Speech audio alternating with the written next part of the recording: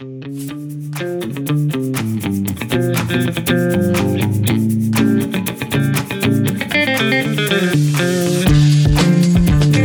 everyone, Shannon Tipton here, and today we hosted a Learning Rebels Live with J.D. Dillon, CLO of Exonify. I had been looking forward to this conversation about J.D.'s new book, The Modern Learning Ecosystem, and he did not disappoint. It's always so much fun having a discussion with J.D. Now, if you've ever wondered what the bleep is a learning ecosystem and why it's important for your organizations to have one, I urge you to put on your Back to the Future ears and hang on for a fun ride. So without further ado, let's get to it. Well, I wonder what we're doing here today. Could it be about the modern learning ecosystem with JD very discreetly plugging his book, perhaps? Welcome, everyone. I'm Shannon Tipton, owner of Learning Rebels, and I'm here with Learning Rebels Live, and we are talking to J.D. Dillon. Hi, J.D. Let me get this straight. Extreme Back to the Future aficionado and lifelong Philadelphia Flyers fan. Now, this is where I have to plug the Blackhawks, obviously. We can do a throwdown on that a little bit later. Disney cast member and CLO for Exonify. And so tell me, JD, what is your moment within Back to the Future that makes you the extreme aficionado? I can do all the words. So, hi, everybody. How you doing? Thanks for having me, Shannon. But I can recite all of the lines from Back to the Future. I've seen it, and I've been able to do that for 25 years. So I've seen it hundreds of times. It's the one movie that's always on my iPad. So worst comes to worst, I watch Back to the Future. And if I could pan the camera, there's a wall of my office that is just Back to the Future stuff. So posters, fan arts, just Back to the Future stuff. And in the background, which you can't really see, there's also, what if Shakespeare wrote Back to the Future? I have no way, really? A book that's Back to the Future, but in Shakespearean language. So Back to the Future is the perfect movie. Come at me if you want to disagree. Oh my gosh. I do not want to disagree. I love that movie too. And all of its iterations, it's the perfect movie. And to go straight to the book, Shannon. Let's just go straight to the book. Straight to the book. Straight to the book. This isn't even a page number when I'm referring to. It's VII. Literally the first page of written text. There's that clock sitting there. For anyone who's a Back to the Future fan, I'm making a joke with the clock in the book on the first page to get a sense of what this book is like. The reason is here, BTS knowledge. It's 10:04 on the clock because 10:04 is the time the lightning strikes the clock tower in Back to the Future and sends Marty back to the future at the end of the movie. So there are an inordinate amount of Back to the Future references in my book. Now I've got to go back and read it again and see what I can pick out now that I know that. Yep, Batman. So thanks for Wile E. Coyote and Back to the Future references all day. Challenge accepted. And so why don't you go ahead and tell us, outside of all of that, give us a little bit of background about you that we might be interested in knowing. I've known JD now for a while. We've done the conference circuit for a number of years, and it's always been really interesting because you just never know what JD is going to say. So I, with a certain amount of apprehension, but really not so much, turn it over to you so you can introduce yourself. Well, I was talking to someone yesterday about the kind of concept of finding your thing, right? Like what's your thing in terms of what you do professionally or what people look to you for, people come to you with questions. And someone said to me that recently, because of the conversation around the book and whatnot, someone came to them and asked, what's JD's thing? And their reply was being JD, which I found both concerning and very fun. Long and short of my career, I spent half my time in corporate operations and half my time in learning and development. Over the past 20 years, spent about 10 years with Walt Disney Company. I live in Orlando, Florida, right behind the Magic Kingdom. I can hear the park from where I'm sitting right now. So if anyone's, where is he and how close is he to Disney? I'm that close. but spent some time in movie theaters, some time in higher education and contact centers before moving over to the technology side of the equation within learning and development. And now work with Exonify, where I primarily focus. My entire career has really been focused, but especially my time with Exonify for the last 7 years has been focused on enabling frontline workers. So I spent a lot of time talking about learning, enablement, communication, and employee experience around spaces like retail and grocery and manufacturing and restaurants and whatnot. So that's, if you kind of ask, what's JD's thing? It's really enabling frontline workers is my area of focus. And that's the passion, isn't it?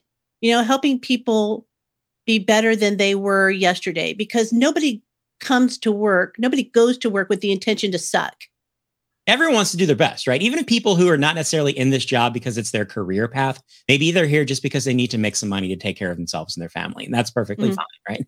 I believe, based on having been a frontline employee and manager of frontline employees, and then learning and development and support of frontline employees in a variety of different types of businesses, everyone wants to do a good job, right? Everyone wants to be proud of what they did. They just need the help to be able to do that, especially in challenging circumstances or with limited experience, limited staffing, challenging customers, right? All of the intricacies and complexities that come with the unique experience of working as a frontline employee. And I think, unfortunately, in learning and development, that audience doesn't get a lot of attention when it comes to kind of every part of the conversation. You don't see a lot of conference sessions or articles or whatnot about frontline workers and the unique nature of what it takes to support that audience as compared to the conversations around us, right? Remote workers, right? How many articles have you read recently about if remote work is or is not still a thing and all of those, right? We talk about certain things over and over and over again, but it's a very different world when you work as a delivery driver or during a holiday season, right? Or a seasonal worker in a retail store. So that's where I spend the bulk of my time. And if I were to write a second book, that's probably what I'd want to do, is dig into that side of the employee experience more concertedly. Right. And myself, as a person who grew up almost within the restaurant industry, that's my background. So I went, hostess, waitress, et cetera, all the way until, I decided to make training, learning and development the direction of my career. I completely agree with what you've just said. It's people struggling for help, and how can we do that? Which leads me to the question about the book that I know a lot of people might have at the top of their heads, which is, what the bleep is a learning ecosystem? What is that anyway? Everyone, they're clamoring, they're knocking on the door wondering. But the way I look at it, because a lot of people, I think, attach the term learning ecosystem to specifically a technology conversation, and I don't see it that way. For example, in my book, there's one chapter about technology. The book itself is not about technology. It's more about mindset and the idea that every organization has a learning ecosystem made up of all of the tools, tactics, technologies, processes that help people do their job. Some of that is under the purview of learning and development and HR. A lot of it isn't. So we're talking about the company intranet, management philosophies, right? Everything that impacts a person's ability to do their job. So the idea behind the book is we need to think more broadly about how we enable that ecosystem as learning and development, get outside the four walls, the box that we control and can wrap our arms around and say, well, how do we more meaningfully create the circumstances, the infrastructure, the tools that people need so they can solve today's biggest problems while also developing the skills they're going to need to be successful in the future. So that's kind of the shorthand pitch for the concept of the book. And I love it. But here's my question is, when we think about an ecosystem, we think about components supporting other components. So if you think about a nature, ecosystem, if something fails within that ecosystem, the ecosystem itself is on a cliff and maybe close to failing totally itself. So when we think about a learning ecosystem, how does that analogy work? Is there something within that ecosystem that's going to make you say, well, if you didn't have this, then your learning strategy itself or your learning culture may be on the cliff of falling off and failing? Cliff is where's that? Great word to segue with, because it's the Wile E. Coyote story. So if you're wondering, why do I say this is a different kind of book? Because there's a 2.5-page rant in this book about Wile E. Coyote. I don't mention him by name. I just call him a coyote that's owned by Warner Brothers, just in case. the whole gist of that story is that I see Wile E. Coyote is the perfect kind of stand-in for learning and development in that we're constantly in chase mode. The next demand, the next stakeholder request, the next product change or process update, compliance requirement, whatever that is, we're constantly chasing. And we're throwing the coolest toys we've got at the problem, right? We went the to shiniest thing. We got all the stuff. We've strapped a rocket to our back, and we're going to try to get to the goal. But what happens at the end of every Wile E. Coyote cartoon? He ends up at the bottom of a cliff with the anvil on his head because circumstances around us change, right? You may have designed a program. It feels great. You've got executive buy-in. The world is perfect. And then right before you implement, everyone's had this experience. I've had it as well. Something changes in the ecosystem and suddenly it's not the greatest plan anymore. You don't have the buy-in you need. Circumstances shifted, attention shifted, and we have a hard time moving in synchronization with an unpredictable workplace. So the idea is that instead of doing the coyote thing and using cool toys and constantly chasing the roadrunner, how do we take a step back and say, what's really the problem? He doesn't want to catch the roadrunner per se. He's looking for dinner, right? Hungry coyote, roadrunner. I want to eat the roadrunner, whether you like him or not. So how could he solve that problem differently with a different mindset and applying his skills differently? And the thing I always come back to is that if you've seen many coyote cartoons, in several instances, the coyote does this thing where he goes up to like a cliff wall and he paints on the wall. Right. To look like a tunnel. And he's like, haha, the roadrunner is going to slam head first and get knocked out when he runs into the not there tunnel. What happens? The roadrunner runs through the tunnel, right? And then he's like, what the heck? It's a tunnel. And then he goes to chase him and a semi truck comes the other way and knocks him out and it's over. And my point is the coyote can paint tunnels that turn into real tunnels. So what if instead of chasing the roadrunner, he took that particular skill, applied it in a different way, signed some great government contracts so that he can create a tunnel network, gets paid for that, and just buys dinner. It's a ridiculous story, but the idea is that we can look at what we're trying to accomplish as learning and development differently, apply our skills in a different way to create a scalable, sustainable ecosystem and strategy that allows us to keep pace with the changing nature of work instead of constantly being in chase mode and ending up at the bottom of a cliff with an anvil on your head. Which I'm sure we've all been there. And as you're saying this story, first off, I have visions of myself as a child sitting in front of the television, which back in those days, you had the 3 channels, and one of those channels, Saturday morning cartoons that all started at some ungodly hour in the morning. And that was one of the ones that I always liked to watch. But I love the analogy of here's the aha. The aha is not that the truck came in and squashed him. The aha is, wait, he painted a tunnel that works. Wait a second. Can we reverse mode into that moment? And there's something to be said about L&D taking tools that they currently have in their toolbox and using them and revisualizing them in completely different ways to build their own tools. And so that leads me to this next question that I had, which was a why this, why now type of question. When you think about this book and you put this book together wonderfully, was there a pivotal moment that made you go, you know what? I've been sitting on this, and you have been sitting on this theory for a long time. So what was that moment that made you say, all right, I'm finally going to put pen to paper?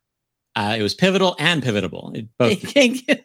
There's kind of 2 of those. So I shot a video and dropped it on YouTube the day the book came out last week on the 29th, just kind of expressing my perspective on the experience of writing a book. And I made a comment that I've been writing the book for 10 years because realistically, I've written generated a lot of other content, and those stories and practices and whatnot come together for the first time in one place in the book.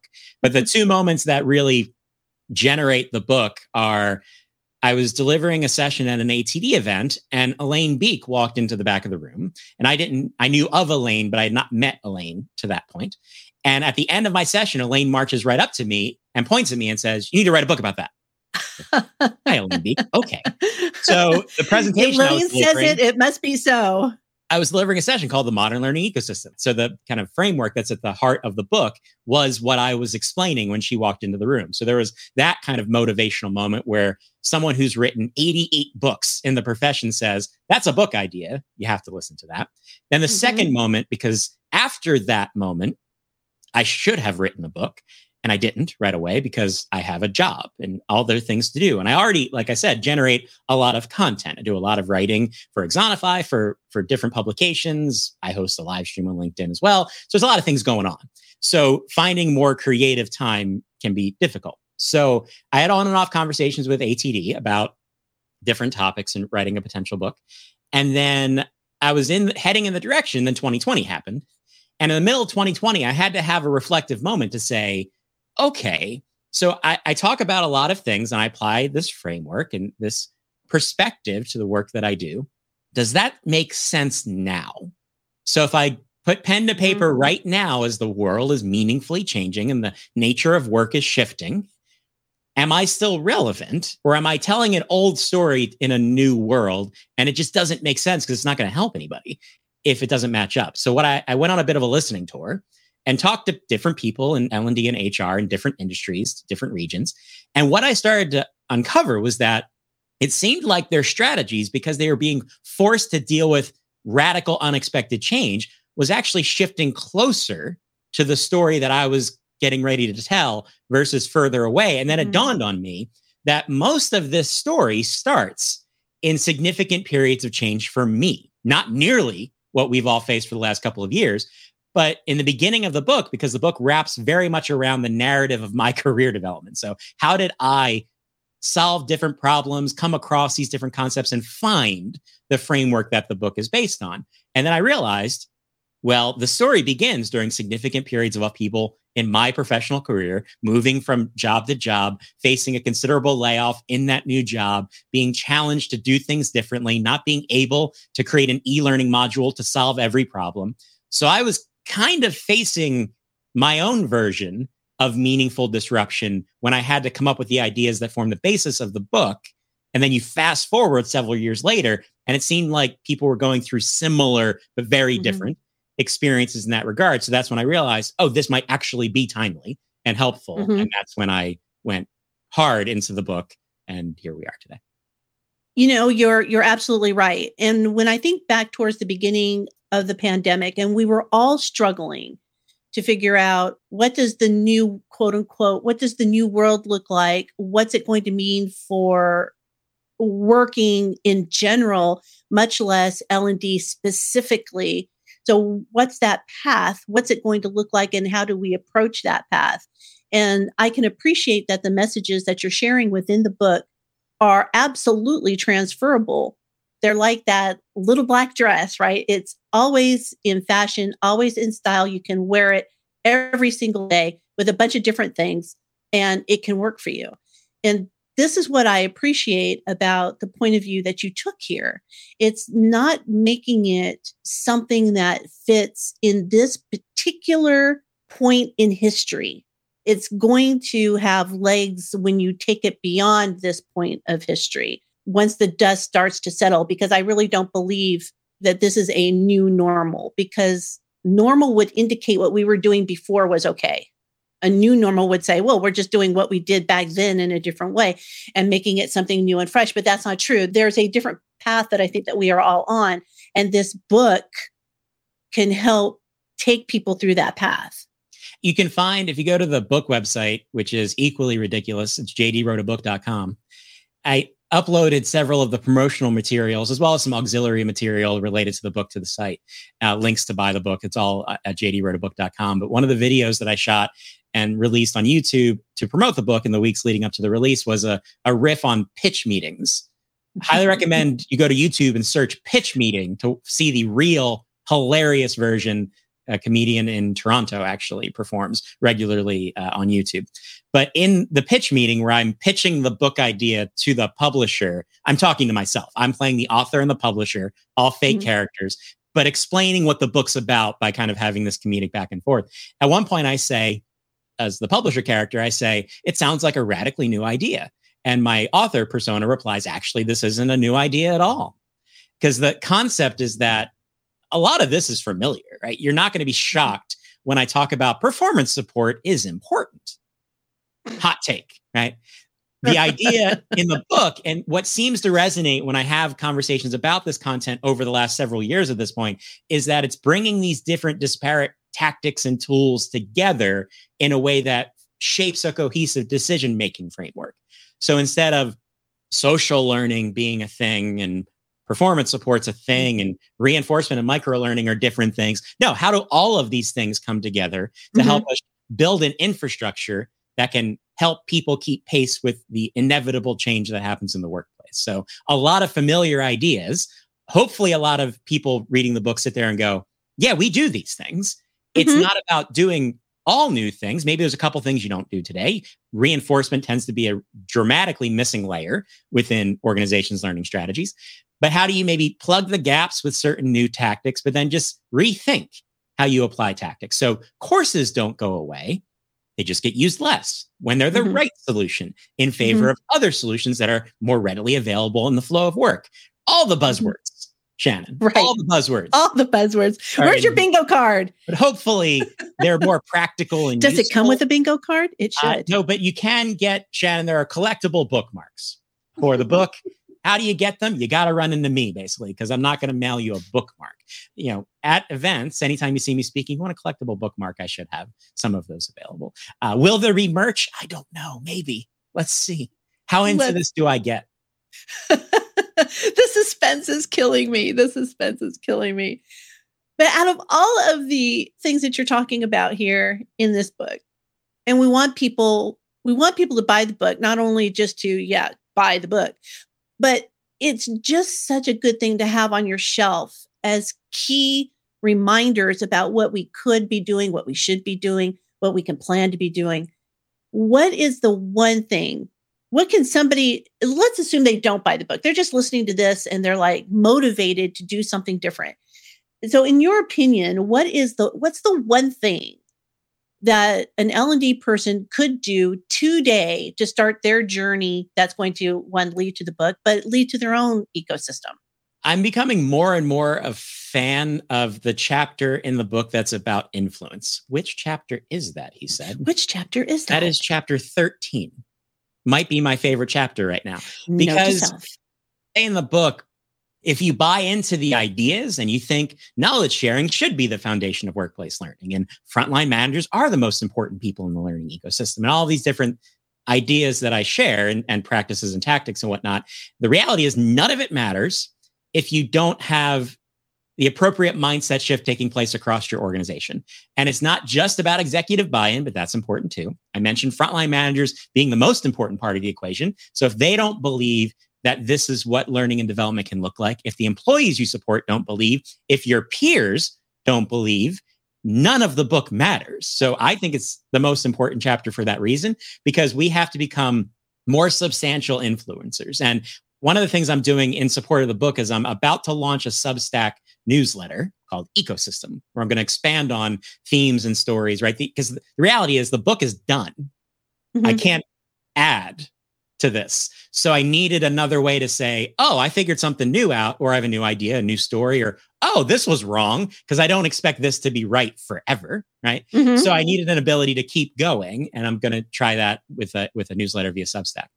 I don't know where I was going with that. The one thing that people could do, which was... I'm just plugging the newsletter to plug the newsletter. Available at jdwroteabook.com. You can sign up for the free newsletter. I don't even know. But it comes back to the fact that learning to a lot of people looks like school, right? People either went to school and they think that's what the experience needs to feel like, the kind of industrialized version of education, or they went to a training that one time and they really liked it, but that's what they're requesting now. So if we don't help everyone that we work with, I know where I was going, think differently about learning and development, we're going to be limited in our ability to innovate our practices. And where I was going with the newsletter is one of the pieces I'm writing for the newsletter right now is the fact that, hot take, I don't think L&D wants a seat at the table, because we constantly talk about that, right? Seat at the table. We need to be there to help make decisions. Right. Honestly, I don't want to be at the table. I want to influence everyone else at the table to be doing that for me. And that, I think, is more challenging, but at the same time, more achievable. Because what I talk about in the influence chapter is how do we look at these different parties that we work with, from subject matter experts, managers, executives, whatnot, think about what they feel is important, right? What their motivations are, how they relate to the work that we do. And then how do we start to shift the mindset so that people are open to trying out new ideas? So I would rather have everyone at the table advocating on behalf of the value of effectively enabling employees than me at the table arguing with people who are revenue generating entities trying to say that no, time for learning is important too. So that's the slightly different angle I come at from an influence perspective. So if I had to pick, read one chapter, it would be the influencing chapter. And the good thing is that if you do pick up the book, currently 20% off. If you're watching right now when we're doing this live, ATD is running a sale. So 20% off right now, ATD.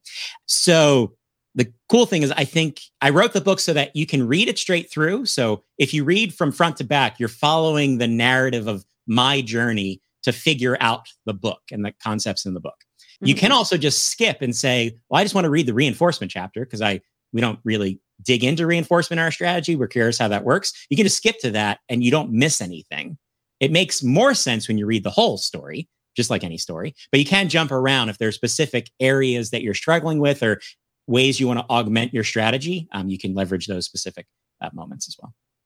I love that because that leads to the question that I was going to ask you, which was, hashtag unpopular opinion, which is, as you say, the seat at the table. And I agree. It's not necessarily that I think that people or L&D professionals don't want the seat at the table. I think there's truth to that. I also think there's truth to a lot of L&D professionals just giving up the ghost because they think that they want that seat and can't achieve that seat. So they just back out and say, yeah, well, I don't have that seat, so I'm out. I believe that when we attack the mindset, that's the root, right? That's the root that we want to have grown strong. That mindset does start with us. The mindset of we're doing what we do, not only for the organization, but for the people within the organization, but also for ourselves. Because you're not going to, most likely, not going to be at the job that you're currently sitting at right now forever.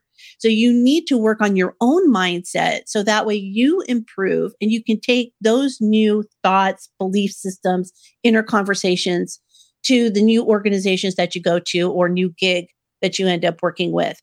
All said at the end of the day, my opinion has always been L&D is the advocate for the worker. That's our job role, is to advocate for the worker, to help them be better.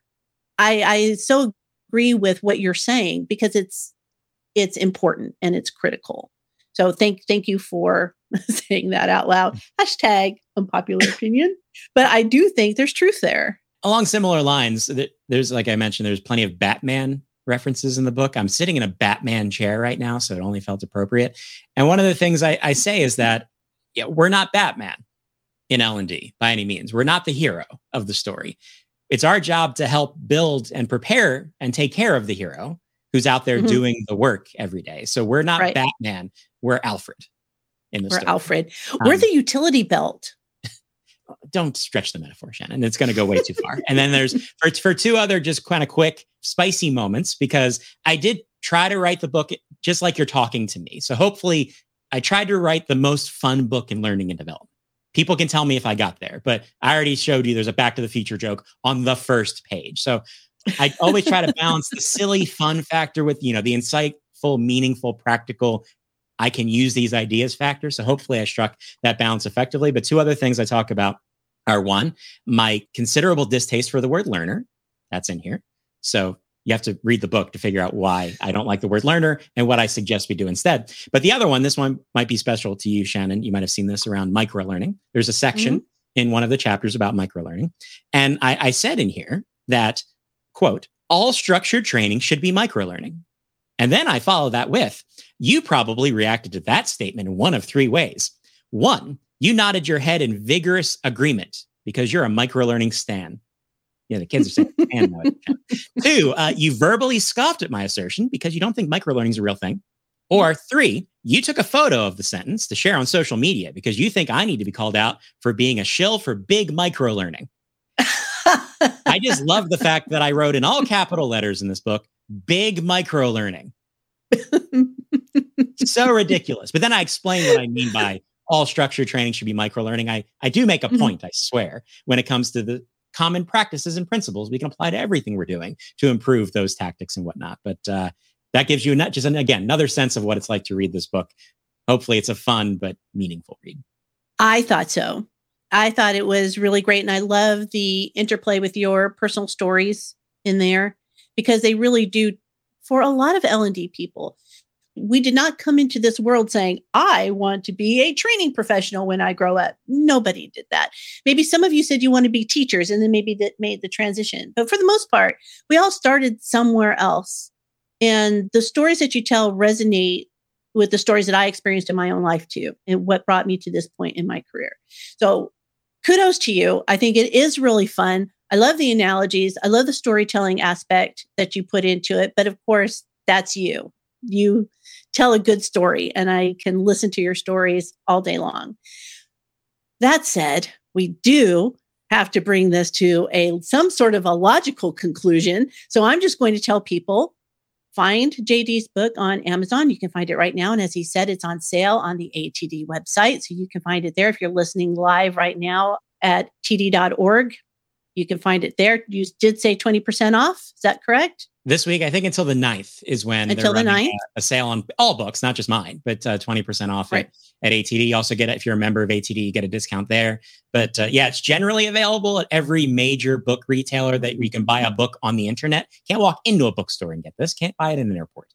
But you can buy it on Walmart, Barnes & Noble, Amazon, like you said. I will say, though, depending on where you are in the world, getting a physical copy right now is a little bit challenging. As an example, if you're in Canada right now, you cannot buy the physical copy on Amazon. It's out of stock, but you can buy the digital version if the physical version is not available. So apologies if the vendor that you prefer is not currently in stock. Constantly, hopefully it's a good problem. That is a good problem to have. Is hopefully a good thing. We're running out of books. It's a good problem. It's a good problem to have. Definitely for sale at different vendors. And if you go to jdwroteabook.com, I have all of the links to all the vendors that are carrying the book. Awesome. Well, thank you for your time, JD. I really do appreciate it. Taking this opportunity to really talk about what the learning ecosystem means to L&D professionals, to training professionals everywhere. And it's something that should be in your Batman utility belt, this book. Put it in there. It'll be good for you. So once again, I'm Shannon Tipton, owner of Learning Rebels, and you can find future Learning Rebel events on learningrebels.com. Just go to the events page. You'll find everything that we do there. I hope to see you at a Learning Rebels event soon. So on that note, stay curious, be rebellious, and take over the world. Bye for now. Well, there you have it. The Modern Learning Ecosystem by J.D. Dillon. Did I tell you it was going to be fun? It was. This book is available on all the usual platforms, and you can keep abreast of all of the updates at jdwroteabook.com. To find future Learning Rebels events, head on over to learningrebels.com and sign on up for the next coffee chat or learn something new session. In the meantime, stay curious, be rebellious, and take over the world. Bye for now.